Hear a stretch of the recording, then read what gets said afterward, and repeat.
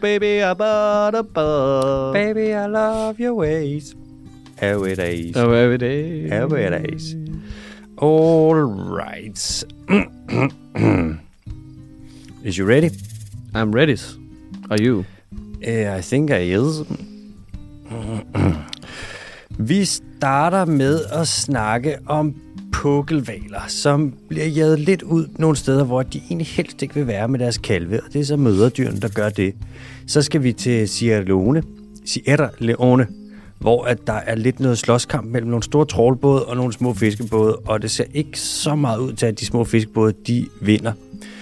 Så skal vi til en god nyhed i Nepal, som har valgt at sige nej til noget, hvor man tænker, okay, det lyder ikke som noget, man normalt hører lige af den her slags nyheder. Så der er vi Amazonas, der er brand, og det leder lidt til noget stillhed. Så skal vi snakke om gift, og nogle andre måder, man kan bruge gift på, end de klassiske. Så kommer der de hurtige nyheder, så kommer der El Quizo e Bondo. Kan du lige fucking bande på den, gør? Baby. Og så kommer der spørgsmål fra lytterne. Klasse. Velkommen til Den Dyriske Tips podcast. Jeg hedder Alexander Holm. Jeg sidder her sammen med Mathias Bondokim. Han er til stede som sædvanlig. Present. Nej, hvor er der blevet forberedt quiz. Er det rigtigt? Ja. Er den god i dag? Ja. Er den for svær? Nej, jo, måske. Jeg synes, den er... Enten så er den ekstremt svær, eller også er den sådan relativt let, faktisk. Jeg føler bare, det er sådan en super enten eller quiz hver gang. Ja. Men jeg håber i dag, at jeg får gættet den, så jeg får rigtig mange point. For rigtig mange point. Det håber jeg også. Jeg føler også lidt snart, at vi kommer til et sted, hvor jeg skal alle de point, som jeg ligesom har fået, og alt det der kvalitetsgætteri, jeg har lavet. Jeg skal snart have en belønning, det er jo det. Skal du snart have en belønning? Mm-hmm. Jeg giver et glas vin i aften. Ja, tak. Til Distortion. Så du får et glas vin til 35 kroner. Hej. Nå ja, for helvede, der er Distortion i dag. Der er Distortion i aften, ja. På Vesterbro. Ja. Så hvis der kommer noget umchi i baggrunden, så er det altså ikke vores skyld.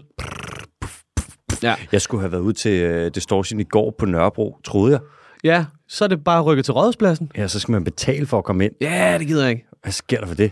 Jeg synes jo egentlig, det er meget rart, fordi Nørrebro var også begyndt at blive for småt til ligesom at kunne hoste det. Altså, gaderne er for smalle, og der er for mange små afstikker. Altså. Jo, Vesterbro, altså du ved, ned langs Sønder Boulevard og sådan noget, ikke? Den kan sgu godt trække det. Men Nørrebro, der har du det altså, som om du gik som sild i en tønde. Det var da jeg har da haft de niceste Distortions på Nørrebro. Jeg siger ikke, at det ikke har været sjovt, men jeg siger, at det var begyndt at blive for småt. Dengang det startede, ikke? Dengang det var new. Dengang du var barn. Ja, dengang det var new, spontaneous. Ja. Dengang man kom ud og ikke rigtig vidste, hvad det var, og lige pludselig så står du bare midt på gaden til en ordentlig rabalderfest. Ja, med bukserne ned ad maklerne. Ja. Tis i håret. Tis i håret, og bare står det eneste, du kan råbe, det er bare det eneste, du har brug for. Det er bare, hjælp! Jeg skal bajer. Hjælp! Jeg er så tørstig i mit båd. Hjælp! Står bare og har bygget af sandpapir og grus. Ja. Og skal viskes. Hjælp for helvede, jeg er så tørstig. Nej, jeg er færdig med det. Jeg skal heller ikke til Distortion i aften. Jeg skal lave noget så kedeligt og voksen som... okay, det er faktisk ret fedt. Jeg skal på Silberbar også i aften, sammen med Una Gubbe. En god gamle Gubbe. Og få et glas vin. Og du er selvfølgelig også inviteret. Og der snakker jeg til lytterne, og ikke dig, Alexander Holm. Og lytterne, der kommer bare til at være overdrevet fyldt over. Det kommer til at være ligesom Mugi Bar for tiden, hvor det stikker fuldstændig af. Det er blevet så fuldstændig selvfølgelig. populært. Men det er jo også noget med, at det er jo hans onkel eller hans fætter eller sådan noget, der har Mugi Bar. Så det er jo product placement, så du tror, det er løgn. Ja, det er virkelig en stor tjeneste, han har gjort ham. Og jeg beklager virkelig, hvis jeg stadig sidder og snotter, for jeg er stadig syg. Har han stadig feber? Det tror jeg nok. Kan han stadig vågne om natten med super meget hoste og væk hele nabolaget? Det tror jeg nok også godt, han kan. Det kan han sgu. Ja. Han har det på sig. Hvis der er nogen, der har brug for en halv liter snot, så kan de lige troppe op foran min dør klokken 8 om morgenen, og så skal jeg nok fylde bøtten op. Hej, jeg har hørt, man kan få en halv liter snot fra MBK her. Ja, der har du hørt rigtigt. Hvor kommer det til den rigtige? Kom ud og lever. Skal vi sige de sædvanlige ting? Jeg tror, at det der med 10'er, den gang siger vi det ikke. Okay. Men hvis det er, gå ind og skrive op til 10'er, hvis jeg har lyst til at støtte. Og det er det. Vi siger ikke noget om. Vi siger det næste gang måske. Ja, vi siger ikke noget om, man kan gå ind på tier.dk og søge på Den Dyriske Team. Nej, det siger vi ikke. Det siger vi ikke. Nej, ikke nogen grund til. Nej.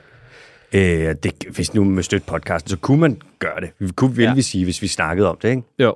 Men det skal ikke være sådan noget med, at vi skal sidde der og tigge om jeres penge, men hvis I har lyst til at give os penge til os, så kom der. Kan det godt være, vi vil tage imod dem? Ja, så kan vi Veksle dem til en bajer. Ja, tak. Er der andet, vi skal have vendt? Plejer vi at sige noget andet til at starte med? Andet end vi kommer til at få et skide sjovt program i dag. Lad mig lige tage en slurk af min egekilde ren naturkraft med fersken og havtorn med brus, og lige se, hvordan der ikke er en eneste af de smage, der rager min palet, som jeg er sådan, Ja, tak. den her, den virker da egentlig bekendt, ja. Kan vi få en anmeldelse af dagens havtorns dansk vand, eventuelt? Kan den noget? Den smager mere, end den smager af havtorn eller fersken, så smager den af en slags tyggegummi. En slags tyggegummi? Okay. Den smager simpelthen af tyggegummi, der skal smage af et eller andet. Det er nærmest som om, den er sådan i anden generation har den en smag. Ja. Det er lidt ligesom det der med, når der har været saftevand eller sodavand i en flaske, og der lige har været sådan en lille bunchat tilbage. Ja, det er den der måde. Ja, fordi jeg har hindbær og rabarber med brus. Rabarber med brus. Ja. Ja. Og det smager hverken af hindbær eller rabarber. Det smager bare sådan lidt syrligt. Og ja, skud ud til Egekilde. Det er ren naturkraft. Og hvis Egekilde har lyst til at gå ind og skrive sig op på tier, så skal de da bare fyre den af. Nu får de gratis reklame her. Der står også 0 kalorier, og der er sådan, put der nogle kalorier i, hvis den så kan smage lidt mere frugt. Ja, lige præcis. Nå, er du klar til nogle nyheder fra dyrenes verden? Det vil lige bande på. Brik det ned. Vi starter med at snakke om nogle dyr, som plejede at have det rigtig, rigtig hårdt. Og så fik de det lidt mindre hårdt, og nu begynder nogle af dem så at have det lidt hårdt igen. Men ikke så hårdt, som de plejede at have det, før at de ligesom fik det mindre hårdt. Nej. Så det er gået fra sådan, havde det fedt, til havde det rigtig meget ikke nice. Det fik det lidt mere nice, og nu får det sådan lidt mørp. Det valer. Okay, ja. Dem har vi jo været inde på før. Det må man sige. Og nu skal vi nærmere bestemt snakke om pukkelvaler, som er en slags barteval. Altså dem, der har gardiner inde i munden. Skal du lige blow the nose? Skal du lige tro det i hornet? Nej, jeg har sgu taget gaver med hjemmefra. Det bliver sådan en lille skud utrivin, symelin, fordi jeg ikke kan trække vejret ud igennem mine næseborer. Ja. Kør. Jeg snakker videre. Bare ja, tak. Gør dine ting. Det er sådan med valer, at der er overordnet set, så er der 2 grupper af valer. Der er dem, der er tandvaler, som har tænder og bare svømmer rundt og sådan hapser lidt mad i sig. Der er vist også en af arterne, som ikke rigtig har nogen tænder, eller kun har 2 tænder. Og så er der bartevalerne, dem som har gardiner inde i munden, ikke? Og så suger de en masse vand ind i munden, og så presser de ligesom det hele ud igennem de der barter, og så bliver det bare filtreret fra. Og så tilbage, der har de alt det mad ind i munden, så de sluger ned i deres mave, sammen med Pinocchio, og så... Hedder det egentlig bartevaler, fordi en bart, den synger, og valer, de synger? Nej, jeg tror, det er bartevaler, fordi de der tænder, de har, det hedder barter. Og det er sikkert sådan et gammelt nordisk ord. Et eller andet, der sikkert kommer fra Island, eller sådan et eller andet. Ja, for at synge måske, eller et eller andet. Kunne sagtens være. Det er sikkert sådan noget med, og så bart, det betyder sikkert et eller andet spøjst på et eller andet gammelt oldnordisk sprog. Nå, ja.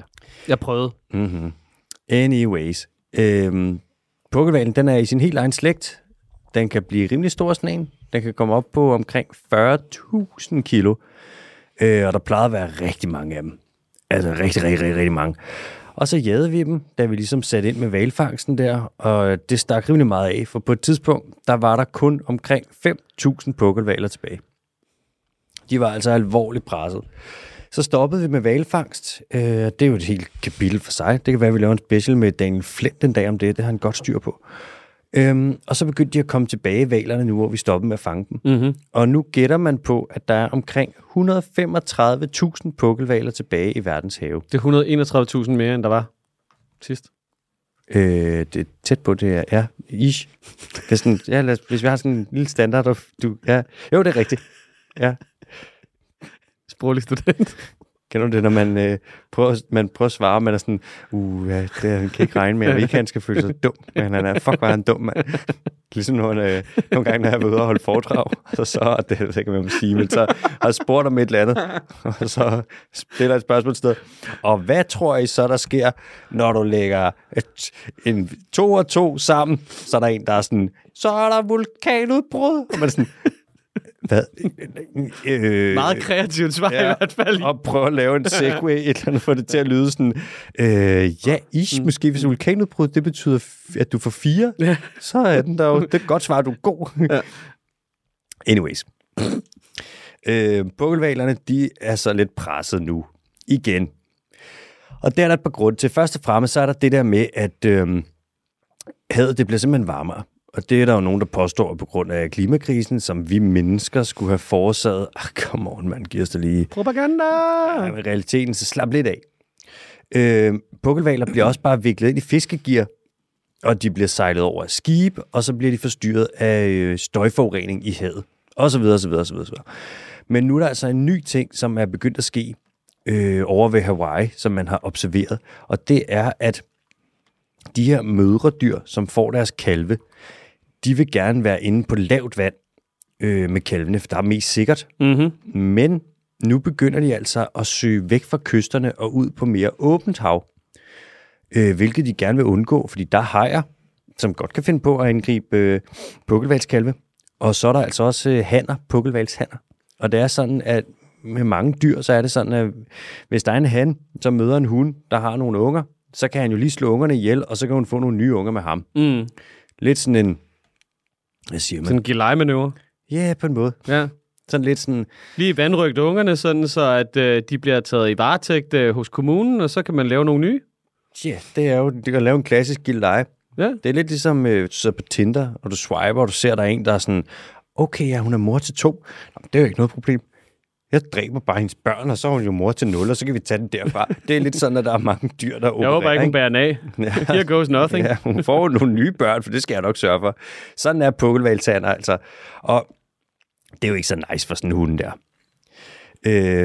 Og nu har man fundet ud af, at grunden til, at hunderne de søger væk fra de kystnære områder, det er, at der er for mange både, der er for meget trafik, og det gør simpelthen, at det larmer for meget, og så kan hunderne ikke kommunikere ordentligt med deres kalve, og de bliver for forstyrret, og de kan blive sejlet over. Så det er dumt at lægge en legeplads lige midt på en motorvej. Altså. Det er jo faktisk på en måde lidt det, der er sket. Ja. Der kan man sige, er det irriterende, at vi kommer og laver motorvej, eller er det irriterende, at hvalerne ikke bare kan finde ud af 100% hvalernes egen skyld. Holde sig lidt væk fra der, hvor vi kører. Så nu, så om dagen, der kan man se, at hunderne, de er ude på lidt dybere vand, og så om natten, når der ligesom ikke er så meget bådtrafik, så svømmer de lidt ind på lavt vand igen, hvor de jo så gerne vil være, og så kan de jo få det på den måde. Det er lidt sådan en deleordning. Mm-hmm. Ja, sådan en, du ved, hvad er det, sådan 5 toer? Er det ikke det, man kører, når man gerne vil tabe sig, så kører man lige 5 dage med og 2 dage uden? Det kan sgu godt være, at de kører en 5 toer. Ja. Det lyder egentlig meget legit. Og en 5 toer, det er også det, man kører i restaurationsbranchen, 5 dage på, 2 dage off. Mm-hmm. Det kan være, at de i virkeligheden er onto something, de her pukkelhvalshunder. Og det er også den deleordning, mange hvad der traditionelle ægteskaber kører, hvor det er sådan noget med, at kvinden tager børnene 5 dage, fordi det er bedst. Sådan så manden kan dyrke karriere, så tager han dem 2 dage om måneden. 2 dage om måneden. 2 dage om måneden. Ja. Og så de resterende 6 dage om måneden. Det er familie, det er venner. Ja, og så skal børnene nogle gange også lære at klare sig selv. Det er i hvert fald ikke faren. Nej, så må de være alene hjemme, mens far er ude på druk. Ja, præcis. Så må de ligesom passe hytten. Er der mere på hvalfronten? Det er der faktisk ikke. Det er bare sådan en lille, forsigtig lille pukkelhvalerne, der er bare lidt presset. Nå, hvor lækkert. Og sådan lidt gerne vil være inde på noget vand, men ikke rigtig kan være der, fordi der bare bliver sejlet for meget. Og ja, så må de jo bare svømme et andet sted hen. Det er jo bare ærgerligt. Altså. Sådan er det. Men vi bliver i vandet, men vi skal en lille smule østpå. Vi skal til Sierra Leone. Det er et land på Afrikas vestkyst, som ikke er særlig stort, men som har været igennem nogle rimelig fucked problemer. Først og fremmest så der er meget minedrift, ikke? Jo, det er der vel, tror jeg også med guld eller med diamantminer. Ja. Det er da rigtigt. Jeg tror faktisk måske det er i Sierra Leone, hvor at, der er det der belgiske diamantfirma, som opererer. Jeg kan ikke huske, hvad det hedder, og hvis jeg kunne huske, hvad det hedder, vil jeg heller ikke nævne nogen navn. Men der er sådan et, der har været notorisk for i gamle dage, så var det selvfølgelig slaveri, hele baduljen, og hvis der var nogen, der blev taget i at stjæle en diamant, så fik de hugget hånden af. Og det er præcis det samme diamantfirma, som opererer videre i dag, hvor det bare er sådan lidt, nogle lidt andre regler, men stadig sådan lidt fucked. Ja. Skørt, hvad de har lavet derovre. Der har været meget gang i mineindustrien i Sierra Leone, kan jeg lige fortælle jer. Det er 4,5% af landets samlede GDP. Bruttonationalprodukt, BNP. Ja, tak. Var der 80% af den var der totale eksport. Den består af mineraler, hvoraf 50% af de 79%, det er diamanter. Hvad? Ja. Wow. Det, man kan finde i Sierra Leone, det er diamanter, rutile, bauxite, guld, jern og limonit. Limonit, det lyder som sådan noget, man putter i cocktails. Ja, det tror jeg også, det er. Så kommer der 2 centiliter limonit i, og så har du bare en lækker whisky sour. Jeg sad lige og tænkte whisky sour, da du sagde det. Sendte lige tanken direkte over til dig. Hvor er det bare dejligt, at man kan sidde og snakke om sådan nogle her forfærdelige ting, og så bare lige komme i tanke om whisky sour, og så bare tænke, fuck det! Og blive sådan lidt, hvad hedder det overhovedet, sådan drømme sig lidt fuld. Jeg drømmer mig væk til en promille på 2-3 stykker. Tag mig med til whisky sour. Nå. Sierra Leone, hvad sker der? Sierra Leone. For 60 år siden, cirka, der blev de selvstændige. Før det, der havde det vist været sådan, jeg skal ikke huske, hvem det var, der styrede, men jeg tror, det var en engelsk koloni, og før det har det sikkert været nogle andre. Det har bare været et af de der lande, hvor man kommer der til, og så har man været sådan, fuck jer, fuck jeres kultur, fuck alting, nu koloniserer vi jer, og så på et tidspunkt er man sådan, der er noget værdi i den her jord, det er den hvide mands værdi, fucking hold jer væk. Og så på et tidspunkt, der er det sådan noget, så er det kommet op til 60'erne, og så det der med kolonisering, der var det lige pludselig sådan, jeg tror, vi har fucket en lille smule op, og så er det bare sådan en abandoned ship, held og fucking lykke. Ja, der var ingen selvindsigt. Det var bare rotterne forlad skuden. Det er, og altså kolonisering, det har været noget af det værste, man overhovedet kunne gøre. Det er seriøst det tarveligste i hele verden. Og oven i det, så kommer du ind, så stabler du sådan lidt knæst infrastruktur på benene, og så når du mange af de her steder, man så har koloniseret, så efter du har forladt dem, der har du bare været sådan, vi har lige prøvet at stable et samfund på benene, som ikke rigtig fungerede, fordi vi bare pissede på jer, og har skidt jeres kultur op og ned ad ryggen, og nu skrider vi, og så det her halvdårlige korthus, vi har stablet på benene, det kan I stå tilbage med. Værsgo, og fuck jer rigtig meget. Det er så tarveligt. Man kan se det med, ja. Men jamen, det er fordi, jeg tænker, at det er jo bare en forsyningskæde, du stabler på benene. Det er jo ikke et samfund som sådan. Altså, lille bitte hospital til dem, der arbejder for dig. Lille bitte saloon til dem, der arbejder for dig. Et sted, hvor man kan få noget mad, hvis du arbejder for dem. Ja. Altså, det er jo ikke fordi, du stabler handelsaftaler, hvad der er på benene med nabolandene eller noget. Altså, det er jo ind og ud ses, ikke? Det er det. Så det er virkelig, virkelig tarveligt. Og så selv nu, der har du sådan noget, det der neokolonialisme, hvor du bare kommer ind, og så er der mange store lande, som kommer ind i mindre forsvarsløse små lande. Det er blandt andet det, den her nyhed handler om. Og så er de sådan, de der naturressourcer, I har der, det er jo de naturressourcer, som vi har. Ved I godt det? Vi har rigtig mange penge. Det er kongeligt, vi. Vi har rigtig mange penge. Og I har ikke særlig mange penge. Og nu tænker jeg... dem? Ja, nu alle steder, hvor der står jeres, der skriver vi vores. Det gør vi de. Og vi gør det godt for jer. I'm a citizen of the world, and that's why maybe it's also mine. Altså, hvor det er fælles. Naturressourcer, hedder det måske jeres ressourcer, eller hvad? Ja. Nej. Det tager vi lige. Ja. Det er så fuck. Man kan se det mange steder med... Når der er nogle steder, der er blevet koloniseret, og man så har efterladt dem på en eller anden måde, bare kommet ind, smadret alt, hvad de har, og så i Afrika, så er det stadig jeres befolkning, nu er det slaver, og vi tager alle jeres naturressourcer, smadrer alting, og så på et tidspunkt, så er vi sådan, fuck it, vi skrider. Og så fortsætter med at tage deres ressourcer, og alle artefakterne og alt det der. Man kan se nogle steder, hvis du kigger på ude i det indiske ocean, lige til højre for Madagaskar, så har du de 2 øer. Der har du Réunion, og så har du Mauritius. Og Réunion kom under fransk styre, og er det stadig. Réunion er stadig fransk, og har den der sådan... Men Frankrig er også stor på kolonier. Er du sindssygt? De elsker det.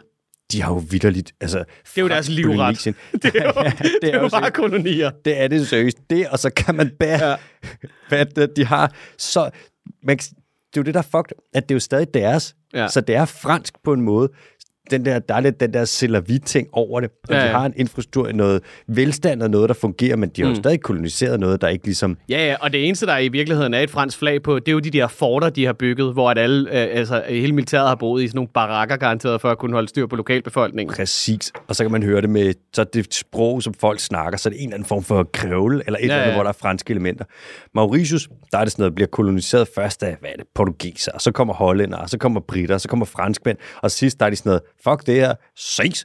Og så kan du bare se, altså landet er bare blevet fuldstændig smadret. Bare forlade festen lige så snart man løber tør for sprut, ikke? Ja. Så er de bare ude af døren til den næste. Og så er de skrevet. Men der er stadig en ting. På Mauritius, der har du så bare efter en masse af de der franskmænd, som er blevet der. og de er rimelig rige, fordi da de kom til Mauritius i sin tid, der var de sådan, det her stykke land, det er mit. Det her stykke land herover, det er dit, og så er du delt op mellem nogle ikke særlig mange familier, som så bare er dem franco-mauritierne, som stadig har det nu. Så er de dernede sådan nogle hvide mennesker, der stadig sidder på størstedelen af landet og bare har sukkerrørsplantager. Og sådan, hvordan fuck er det ikke sådan? Det skulle da også kolonialisme. Fuck, det bliver en helt anden snak. Jeg synes ikke, man skal kolonisere nogen.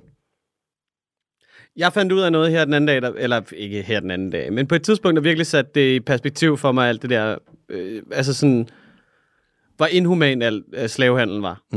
Og det var, at jeg så nogle billeder på et tidspunkt, hvad der hedder, af lædersko og tasker og sofaer, som var lavet af hud fra mennesker, fra slaver. Nej. Fordi man så dem som kvæg.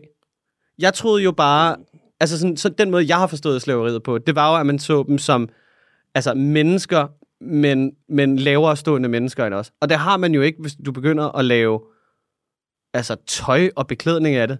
Altså, det er jo, så har du betragtet dem som kvæg. Det er jo så sindssygt.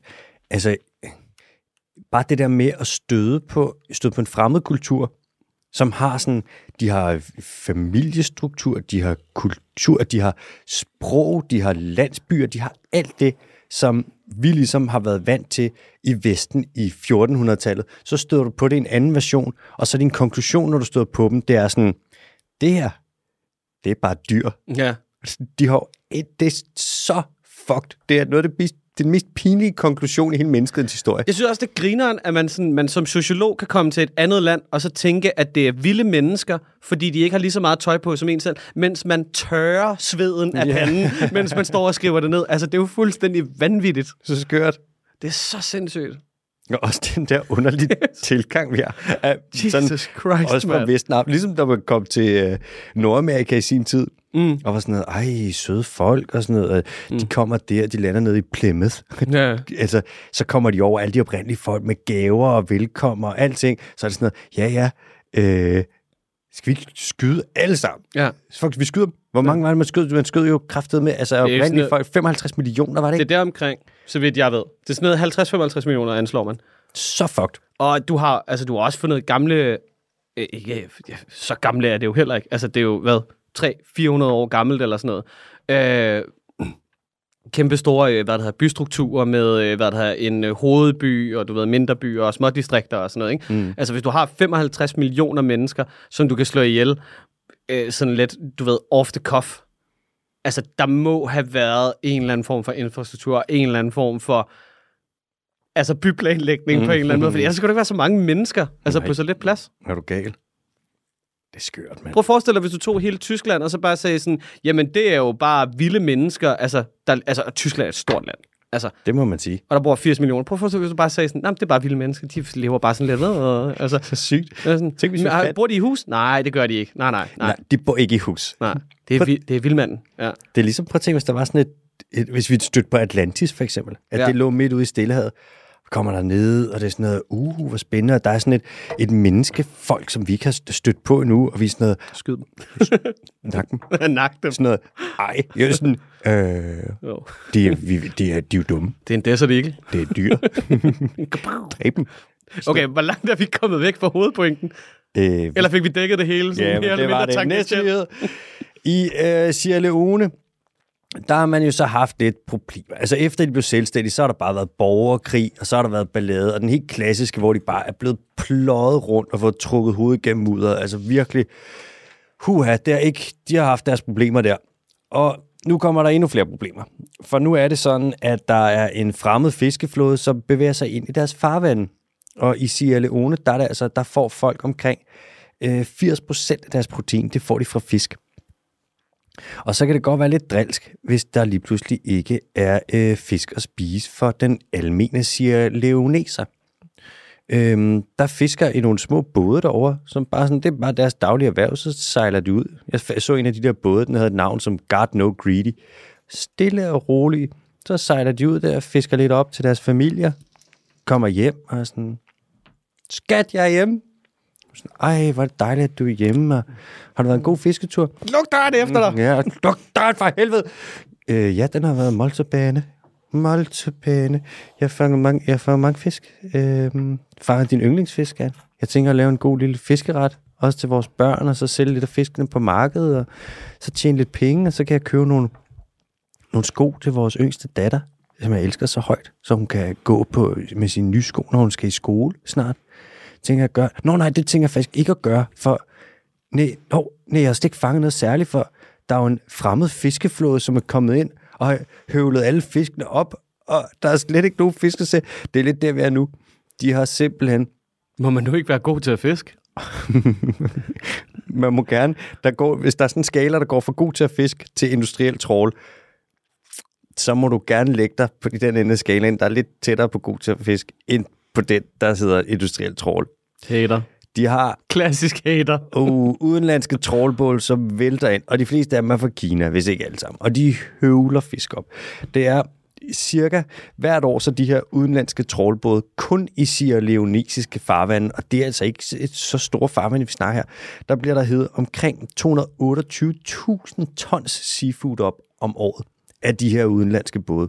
Altså, vi havde jo problemer med bumtrålerne fra Holland. Mm-hmm. Så prøv at forestille dig at være Sierra Leone og fortælle, altså 1,5 milliarder mennesker, Kina, altså det mest strømlignede, du ved, i gåseøjne folkestyre i hele fucking verden. Mm. Altså, der er ikke engang Facebook dernede. Prøv at fortælle dem, at de skal lade være med at fiske. Good fucking luck, Good altså. Fucking buenos fucking sweat det. Ja, de er pisse ligeglade. De har, og de flexer bare lige med den store dumpling, og så kan du godt vende om igen med dine dumme argumenter. Flexer med den store dumpling. Ja. Altså, deres fiskeflåde, den er gigantisk dyrt. De har den fiskeflåde, som sejler ud i verden fra Kina, som opererer i internationale farvand eller andre farvand. De har 2.700 både. Det er alligevel en shit. Jeg mener, det er sådan noget 15% af alt, der bliver fanget i hele verden, det bliver fanget af Kinas udenlandske flåde. De er over det hele. De er seriøst i alle verdens have, og de høvler fisk ind, så du tror, det er løgn, mand. Man kan ikke undgå dem. Ikke rigtigt. Det er ligesom et hit med Harry Styles lige for tiden. Altså, du kan ikke gå ind i en eneste butik, uden at høre ham stå og scrolle hen i et hjørne, en eller anden dum sang om at spise vandmelon eller et eller andet. Oh, eating watermelon, I love it. Meget af den her fangst, som de laver, den er også illegal. Og det, de gør, det er, at de simpelthen vælger, tit og ofte, så jager de her både, eller så fisker de bare om natten. Det er jo det, hvis der skal være kontrol, og man skal se båden, så er det sådan held og lykke med at se en kæmpe stor trawlbåd, hvis det bare er helt mørkt. Bjarne, sluk lyset! Sluk lyset, så er det nu. Så sejler de bare ind i natten mulm og mørk, og så begynder de bare at høvle alle de her fisk op. Og de smadrer rundt, altså de sejler ind i det lokale båd.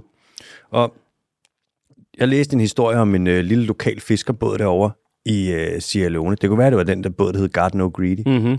Den bare sejlede rundt der stille og roligt og lavede lidt ultra bæredygtig fiskeri.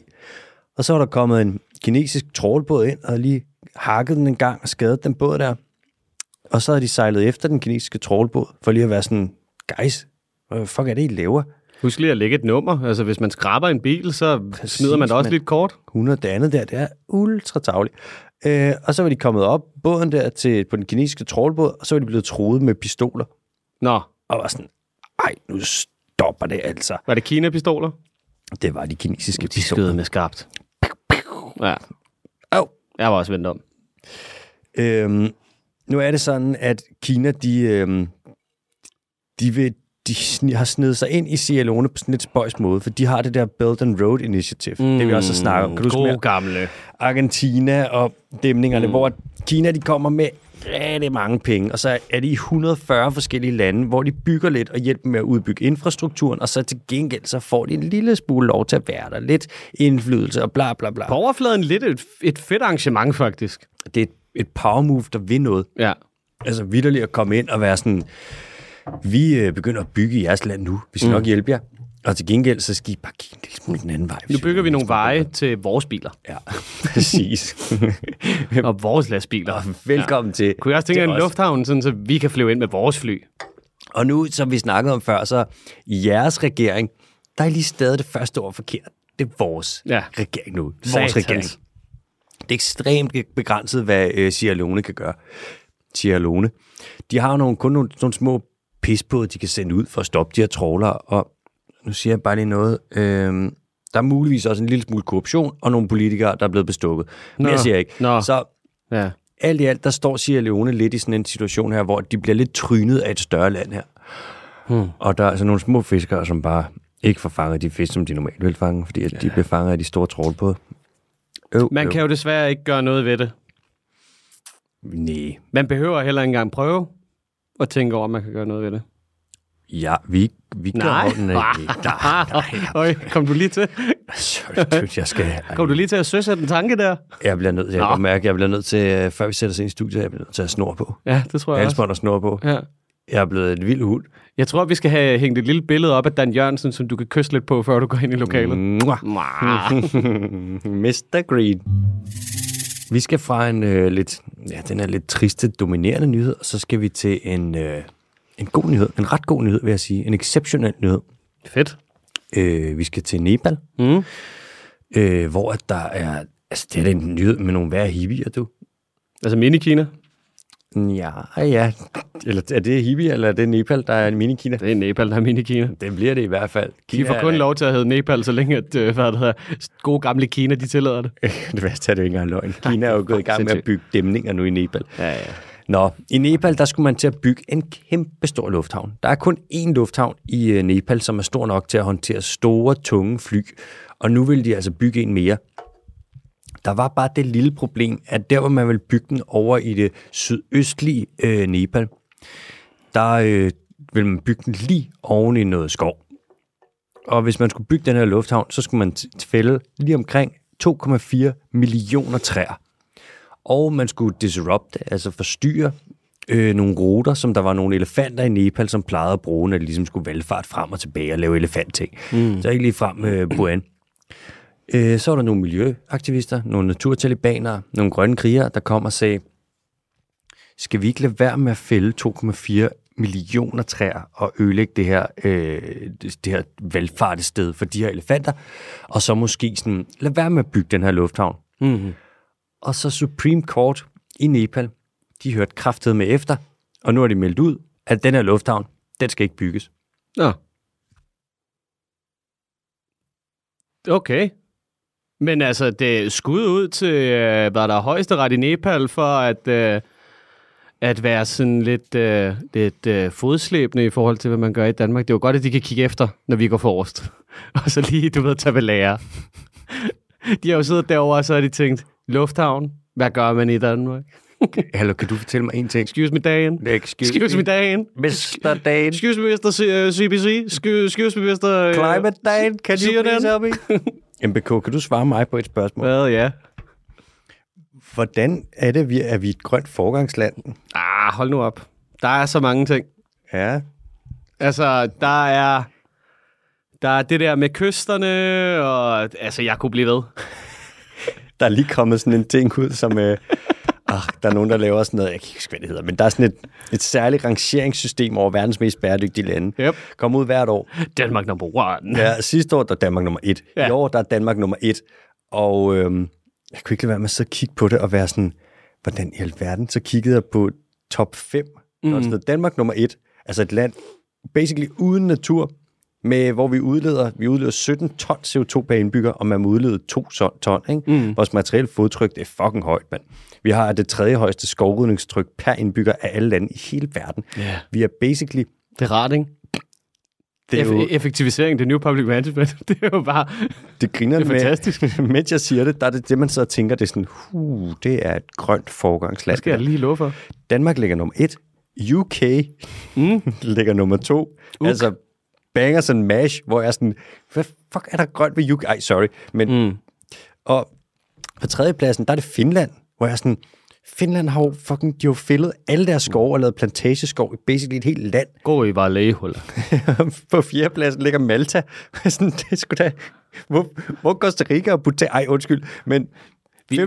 Vi mangler bare lige en top 10, hvor Vatikanstaten også lige er med indover. Ja, men det er jo... Det der er så sygt.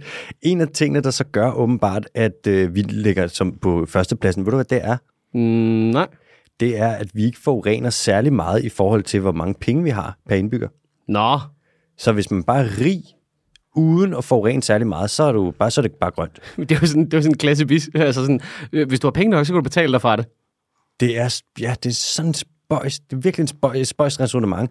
Og så de lande, der i virkeligheden er dem, der har det mindste udladet, mindst CO2 og har det mindste materielle fodtryk og alle de der ting, de er ikke særlig grønne, for de er ikke særlig rige. Nej, lige præcis. Så de kan ikke betale sig fra det. Det er totalt whack. Men det er jo lidt ligesom det der med, når det er sådan noget med, at vi er det mindst korrupte land i verden, eller et eller andet, ikke? Så er det enten, fordi man ikke lige rigtig undersøger det på de samme parametre som alle andre steder, eller også er det fordi, at de ting, som andre betragter som korruption, der i Danmark, der er det helt okay. Det er lidt ligesom, hvis du var... Altså, du ved, per lovgivning. Altså, det kan jo ikke være korrupt, altså sådan, hvis det er lovligt. Nej, det er jo det, der er problematikken. Ja. Altså. Det der er rigtigt. Slet lovligt. Ja. Det er lidt ligesom, hvis du var sådan vejet 120 kilo, og du bare var sådan, du var Francis Ngannou. Altså, du var basically bare sådan en dræbermaskine. Kæmpe sygt god til at slås, fucking stærk og alting. Og du bankede folk nogle gange, men ikke altid. Og så var folk sådan, han er den mest fredelige mand i verden. Ja. Og sådan, men han banker jo folk. Ja, men han kunne banke meget mere. Han kunne banke mange flere. Han kunne banke meget mere. Sindssygt, kunne han banke mange. Det er lidt det samme, altså. Nå, det var lidt sidespor. Sorry.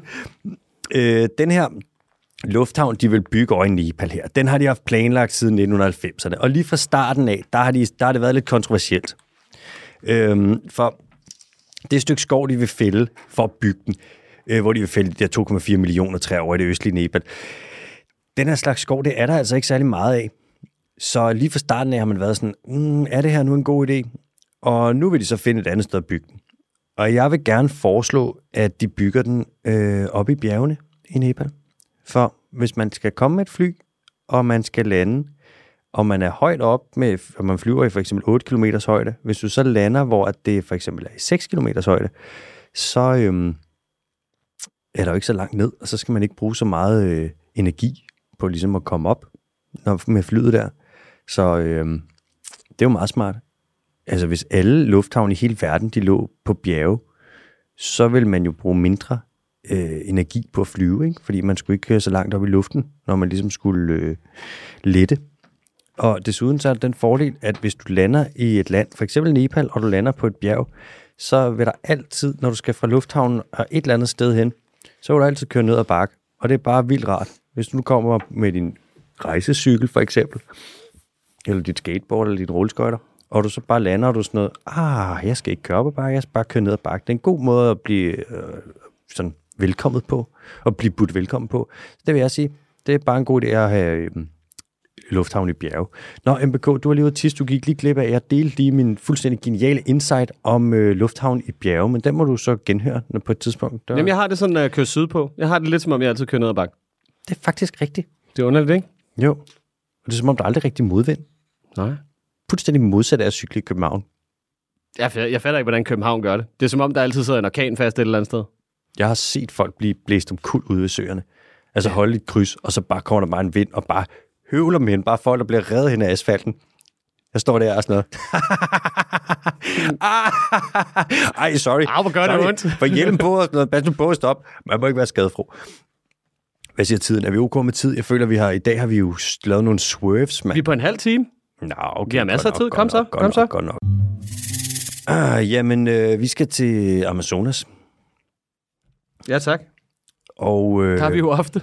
Ja. Fordi der er noget ballade. Det må man sige, at der er jo rimelig høj biodiversitet. Hvis man tager ud i regnskoven i Latinamerika, det vil sige Mexico og så til og med det allermest sydlige Patagonien der, ikke? Mm-hmm. Så er der altså meget larm.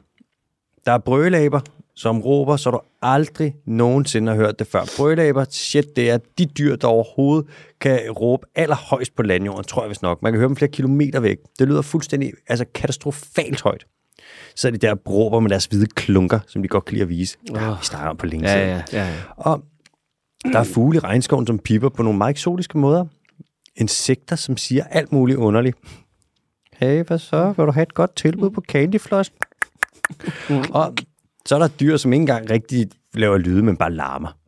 Altså sådan noget, for eksempel en kolibri, så lige flyver forbi dit øre, og sådan noget, come on, lige med vifte så hurtigt. Og alle de her lyde, som så er ude i skoven, dem kan man jo selvfølgelig optage, og man kan måle på dem. Og så kan man lave noget, der hedder soundscaping, som er sådan en form for lydprofil over et vist område.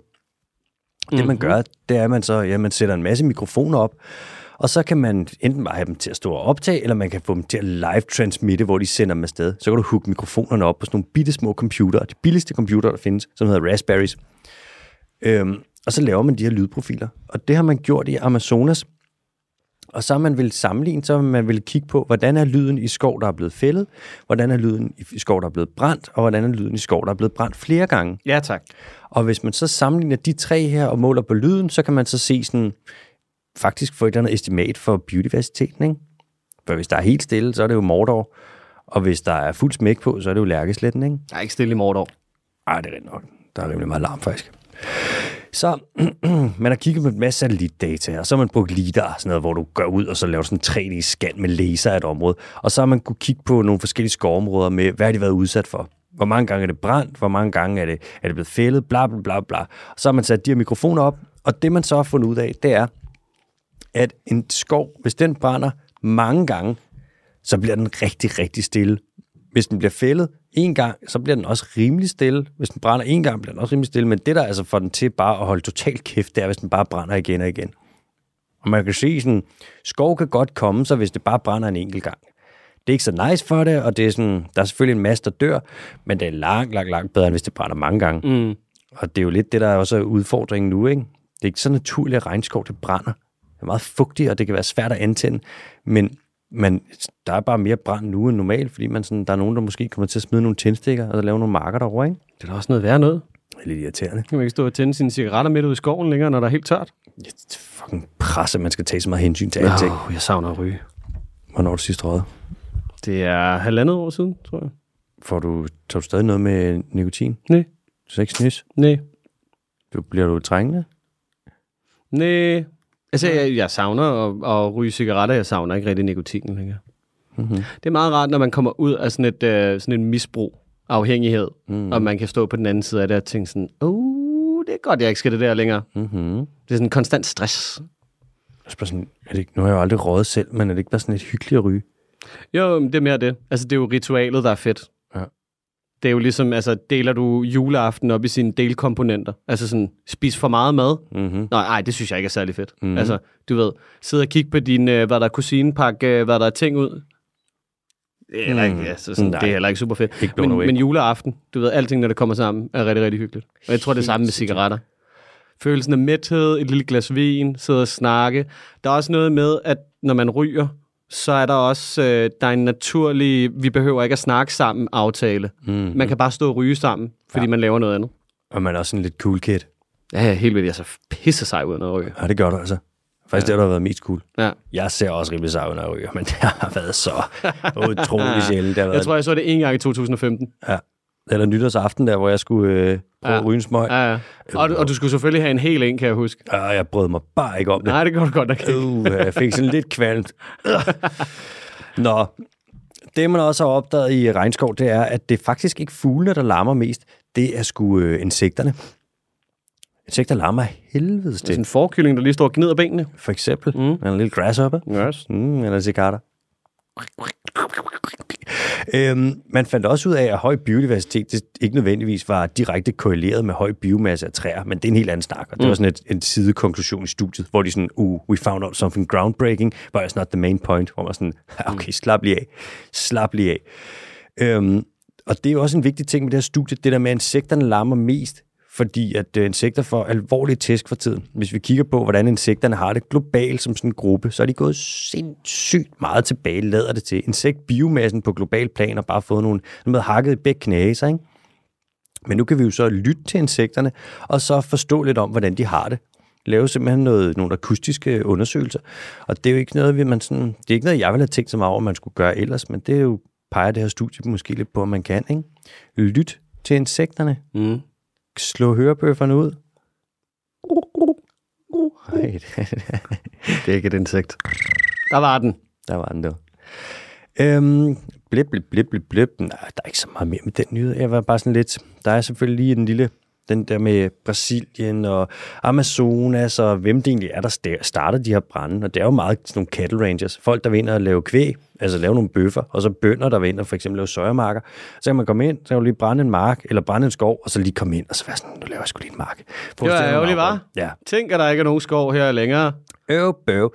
Og så er der også det med, at myndighederne der i specielt Brasilien under Bolsonaro, de er altså ikke så effektive i at håndhæve den her beskyttelse af loven, og det er ikke deres allerstørste prioritet at beskytte skoven, og det kan man godt se, det lider den altså lidt under. Ej, det er meget sådan, hvis du gerne vil have en håndfuld penge, så tager du den bare, og så kan vi lige kigge den anden vej.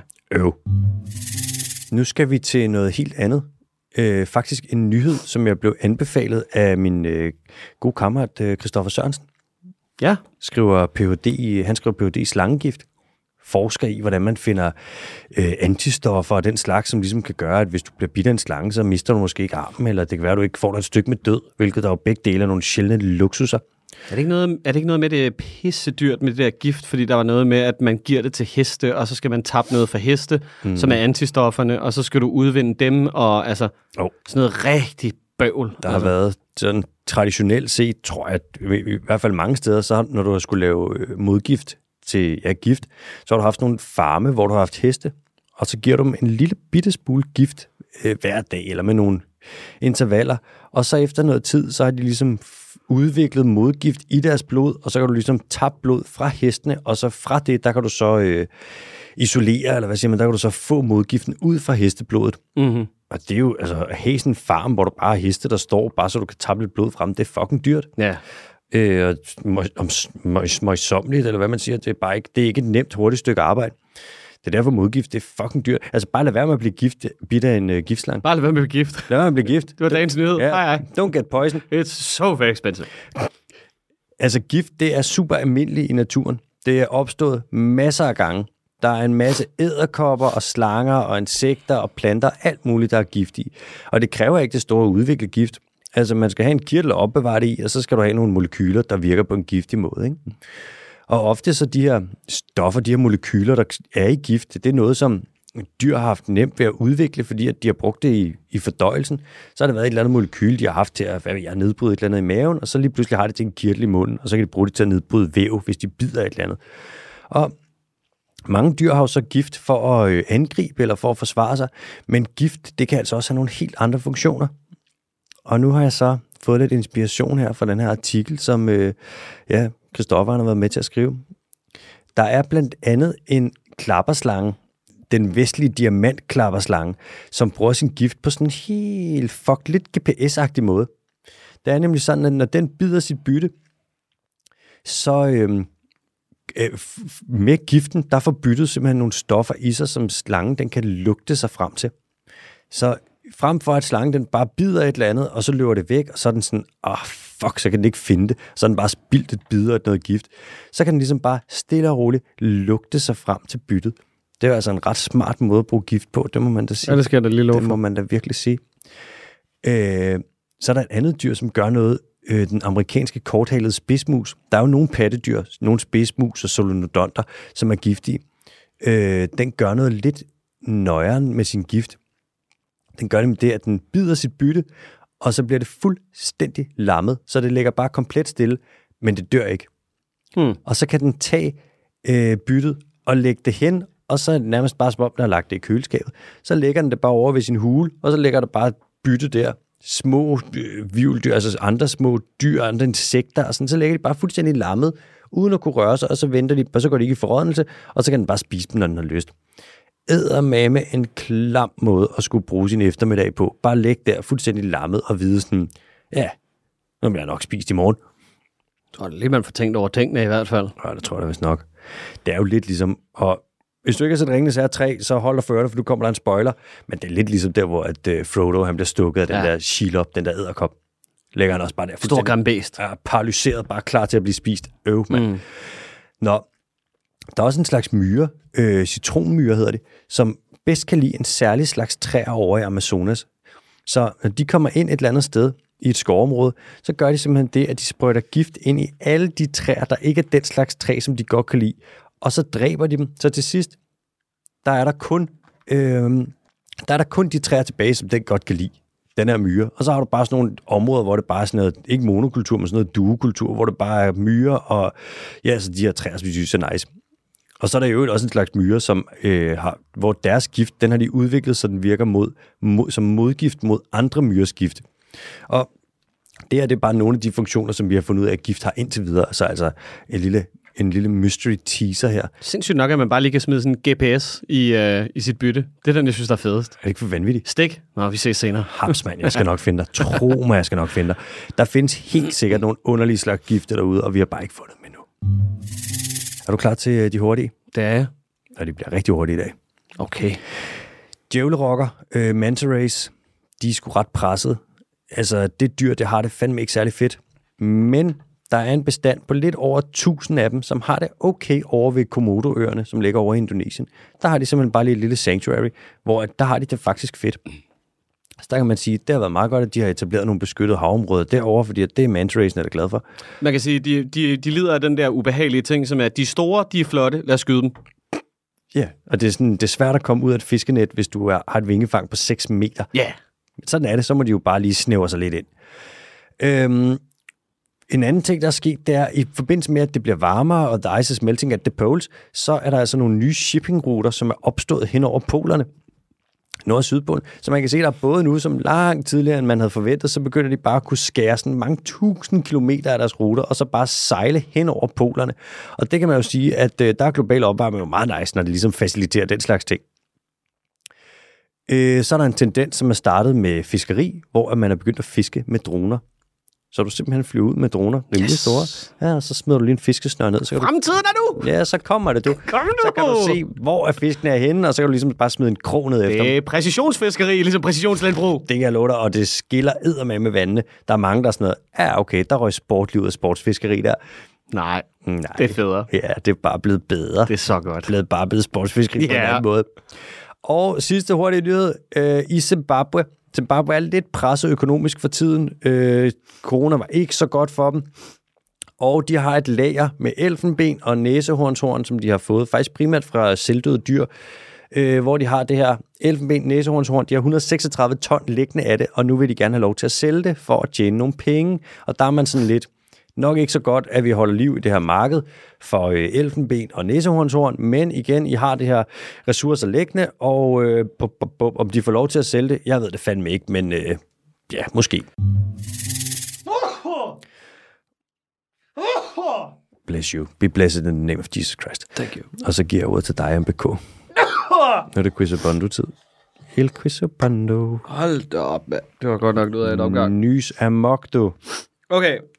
Som sædvanligt, en lille bitte ledetråd til at starte med, hvis du har meget specifik viden omkring det forestående dyr. Kom. Hvad det hedder, og 5 ledetråd bagefter. Mm-hmm. Første ledetråd. Om fredagen, der har jeg super meget til fælles med ferskvandsfisk og andre akvatiske dyr. Men kun om fredagen, ifølge katolicismen. Ja, hvad? Så Nu skulle du lige hanke op i din religionsviden.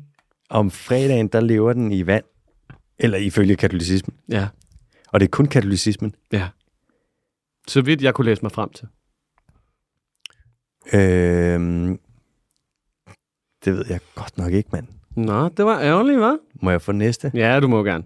Jeg er 80-120 cm lang. Jeg kan veje op til 30 kilo. Gennemsnitlig vejer jeg 18, og jeg har et stort, robust hoved. Proportionelt til kroppen. Ikke sådan, du ved, generelt. Det er ikke sådan, at det her dyr står ved siden af en Skoda, og så tænker man, wow. Er det en golden retriever? Nej. 80-120 cm, vejer omkring 30 kilo. Ja. Og hvad var det sidste, du sagde? Den har et stort, robust hoved. Stort, robust hoved. Hvad fanden kan det være? Det er i hvert fald ikke en slags hval.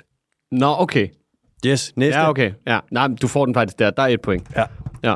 Jeg får 1 kuld om året, og er ekstremt monogam, modsat mange af mine ordensfæller. Okay, det er ikke en padde. Nope. Og det er ekstremt monogam. Det kunne måske godt være en slags skildpadde. Nej. Nå. Eller det kunne det måske godt, men det er det ikke. Okay. Mange af mine ordensfælder, men det kan ikke være et pattedyr, fordi de er bare ikke, pattedyr er ikke specielt monogame. Kan det være en fugl af en art? Min fætter er ekstremt udbredt i Amerika. Selv er jeg i ret store dele af Europa og endda dele af Asien. Hvad satan kan det være? Det ved jeg sgu ikke. Jeg dufter af vanilje. I hvert fald, når man klemmer lidt på mine analkirtler. Hvorfor ved jeg ikke det her? Hvad er det for det vanilje røvdyr? Det er en slags pattedyr, så. Ja. Og den er ekstremt det er ikke en ulv. Nej. Igen. Nej. Fedt, hvis jeg har taget ulven 2 uger i streg. Det er et pattedyr, der har et territorium jo, som det ligesom markerer med sine analkirtler, så. Men omkring. Okay, fætter i USA. Du kommer til at blive rigtig irriteret, når jeg fortæller dig ledetråd nummer 6 nu. Kom med. Jeg er naturens landskabsarkitekt. Ekstraordinær. Nå, Jeg har meget til ja. fælles med Kinas udenrigspolitiske tiltag i forhold til dæmninger. Bæver. Genial. Siger katolicismen, at den er akvatisk om fredag? Det er noget med, at man har kigget på halen, og så har man tænkt, det der, det skæld. Og fordi, at der er noget med fredagen i katolicismen, så må paven eller katolikker ikke spise landgående dyr. Okay. Og så besluttede man, det semi-akvatiske dyr, at bæveren, at det var simpelthen, det er bare en fisk. Hvad er det nu, det hedder, det der røvsekret, de har? Det har sådan et særligt navn, og man bruger det til et eller andet. Men du bruger det til parfume. Man har puttet det i drinks også, tror jeg, på et tidspunkt. Jo. Altså, jeg kan ikke huske, hvad det hedder. Jeg burde faktisk have skrevet det ned, men man kalder det sådan noget vanilla flavoring. Altså, det er simpelthen så mærkeligt. Lad os lige finde ud af, hvad det hedder. Det hedder castorium. Castorium. Ja. Det er sjovt, det lyder ikke som sådan noget røvsekret. Nej, det gør det overhovedet ikke. Man har gjort det en lille smule sexet. Ja, et kul om året, de er ekstremt monogame i modsætning til deres arts eller ordensfælder. Ja, det er jo en gnaver. Jamen, det er det. Og de skal ellers bare love for, at de boller på må at få. Det gør de. Ja. Det er basically bare Roskilde Festival. De er fuldstændig ligeglade. Ja, 24/7. Vi skal til spørgsmål fra lytterne. Og det første, det er fra Søren, som skriver, hey mand, lytterspørgsmål her. Hej Søren. Jeg er i Mexico, og forleden i Mexico City så jeg nogle gråspurve. Det fik mig til at tænke på, hvordan det forholder sig med arter og fugle. Jeg tænker, man ret nemt kan isolere en gruppe af leguaner eller andre landdyr geografisk, og så se på deres genom, altså deres DNA, at de ændrer sig lidt fra den oprindelige gruppe. Men hvad med fugle? De kan jo bare flyve hen til hinanden igen, uden problemer, hvis de bliver skilt ad. Så hvordan opstår der nye arter af fugle? Ved ikke, om det er et lidt fjollet spørgsmål i virkeligheden. KH. Og så skriver han videre, har ligget og tænkt lidt på det. Og der er jo de der finker fra Galapagos, som blev på deres øer og udviklede forskellige næb. Det er nye arter, kan man vel sige. Ja, det kan man godt. Så måske mit spørgsmål faktisk helt ikke gav så meget mening. Men hvordan kan der både være gråspurv i Mexico og i Danmark? Er det den samme fugl? Jeg kunne selvfølgelig også google det, men det er slet ikke sjovt. Nej. Altså, jeg ved sgu ikke lige med gråspurven der, hvordan den er kommet over til Mexico. Om den er introduceret, eller om det er bare en fugl med et ekstremt stort udbredelsesområde. Det kan da også være, at den har siddet på en båd på et tidspunkt. Sagtens. Det kan også være, at den bare er, det er en anden underart, og så den bare har stort udbredelsesområde. Hvis vi tager ravnen for eksempel, så har vi jo meget bekendt 9 underarter af ravn fra Danmark, og så hele vejen henover, til Kina, ikke? Så er der nogen, der har lidt en hvid fjer på vingen, eller et eller andet, lidt fancy. Æren, ravn. Bæver. Og der er det med, når man kigger på fugle, så kan du se, hvor de startede hen. Fugle, det er sådan oprindt som gruppe, det var nede omkring Ny Guinea. Super dejligt sted, høj biodiversitet. Vi er vanvittige, altså ikke lige så vanvittige som Florida, men ret vanvittige. Unik navn. Mm-hmm. Og efterhånden, som der så er nogle fugle, der har spredt sig lidt op, så er de fløjet lidt opad mod Kina og alle de der ting. Så efterhånden, som der kommer mere og mere distance, så kommer der jo så også, vil der jo opstå nogle nye populationer, og så bliver de del af nogle barrierer, for eksempel vand eller bjerge eller et eller andet, og så er det begrænset tit, hvor langt de gider flytte sig, hvis de er et sted, hvor der egentlig er fint. Man kender det jo. Når først du er landet og føler dig tryg, så er du landet og føler dig tryg. Når man er havnet i en lazyboy, og så er man sådan, jeg kommer ikke til at flytte mig i 2 timer. Det kommer ikke til at ske. Nej. Og det er jo lidt det med sådan noget speciation. Så er det rigtigt, at fugle, de kan migrere bedre end andre dyr, fordi de flyver så godt. Ja, fordi de bare kan flyve og bevæge sig utrolig langt. Men altså, når de først bliver separeret i, hvad ved jeg, nogle tusinder, nogle millioner af år, så opstår der altså nye arter, og så kan de lige pludselig ikke parre sig igen. Og så er det bare sådan. Det må bare være svar. Og så er der et hurtigt spørgsmål fra Jon, som skriver, har I overvejet, det var efter sidst, kan du huske det, vi snakkede om? Nej, det er ikke god gamle FJ. Nå, okay. Kan du huske sidste gang, vi snakkede om det med spækhuggeren og navngivning? Skriver han, har I overvejet, at hvis I får lov til at navngive den nye spækhugger, så kan I kalde den Mallorca? Det er godt. Ja, det kunne vi jo godt. Ja, og det skal vi næsten. Og så skal det være den mest drabelige af dem. Den skal være fucking savage. Ja, fordi er det ikke spansk betyder ond eller dårlig? Eller? Malo. Ja. Mallorca. Det vil være en fucking killer beast. Ja. Det er fandme et godt bud, det der, Jon. Stærkt, Jon. Hey, tweet lige, eller du ved, ram os lige et eller andet sted ude på, de sociale medier, med nogle bud på, hvad fanden vi kunne kalde spækhuggeren, når vi får lov til at navngive den. Fordi det kommer til at ske. Ja. Just you wait and see. Ja, jeg har hørt fra de højere magter, at det må vi godt. Det kommer til at lande den der, du. Jeg har ikke mere for i dag. Jeg skal ud og drikke noget distortion. Jamen, jeg er heller ikke med. Jeg er også bare færdig. Cool. Ind på tier.dk. Der kan man ikke finde den dyriske time, og man kan lade være med at donere en 5'er. Mm-hmm. Og vi sætter ikke eller en 10'er, eller en 40 kroner. Vi bliver ikke glade. Tak til jer, der allerede donerer. I er faktisk ret mange. I er rigtig, rigtig, rigtig søde og rigtig dygtige. Tusind tak. Ja, pisse tak. Ja. Alright. Fucking adios. Hej ja.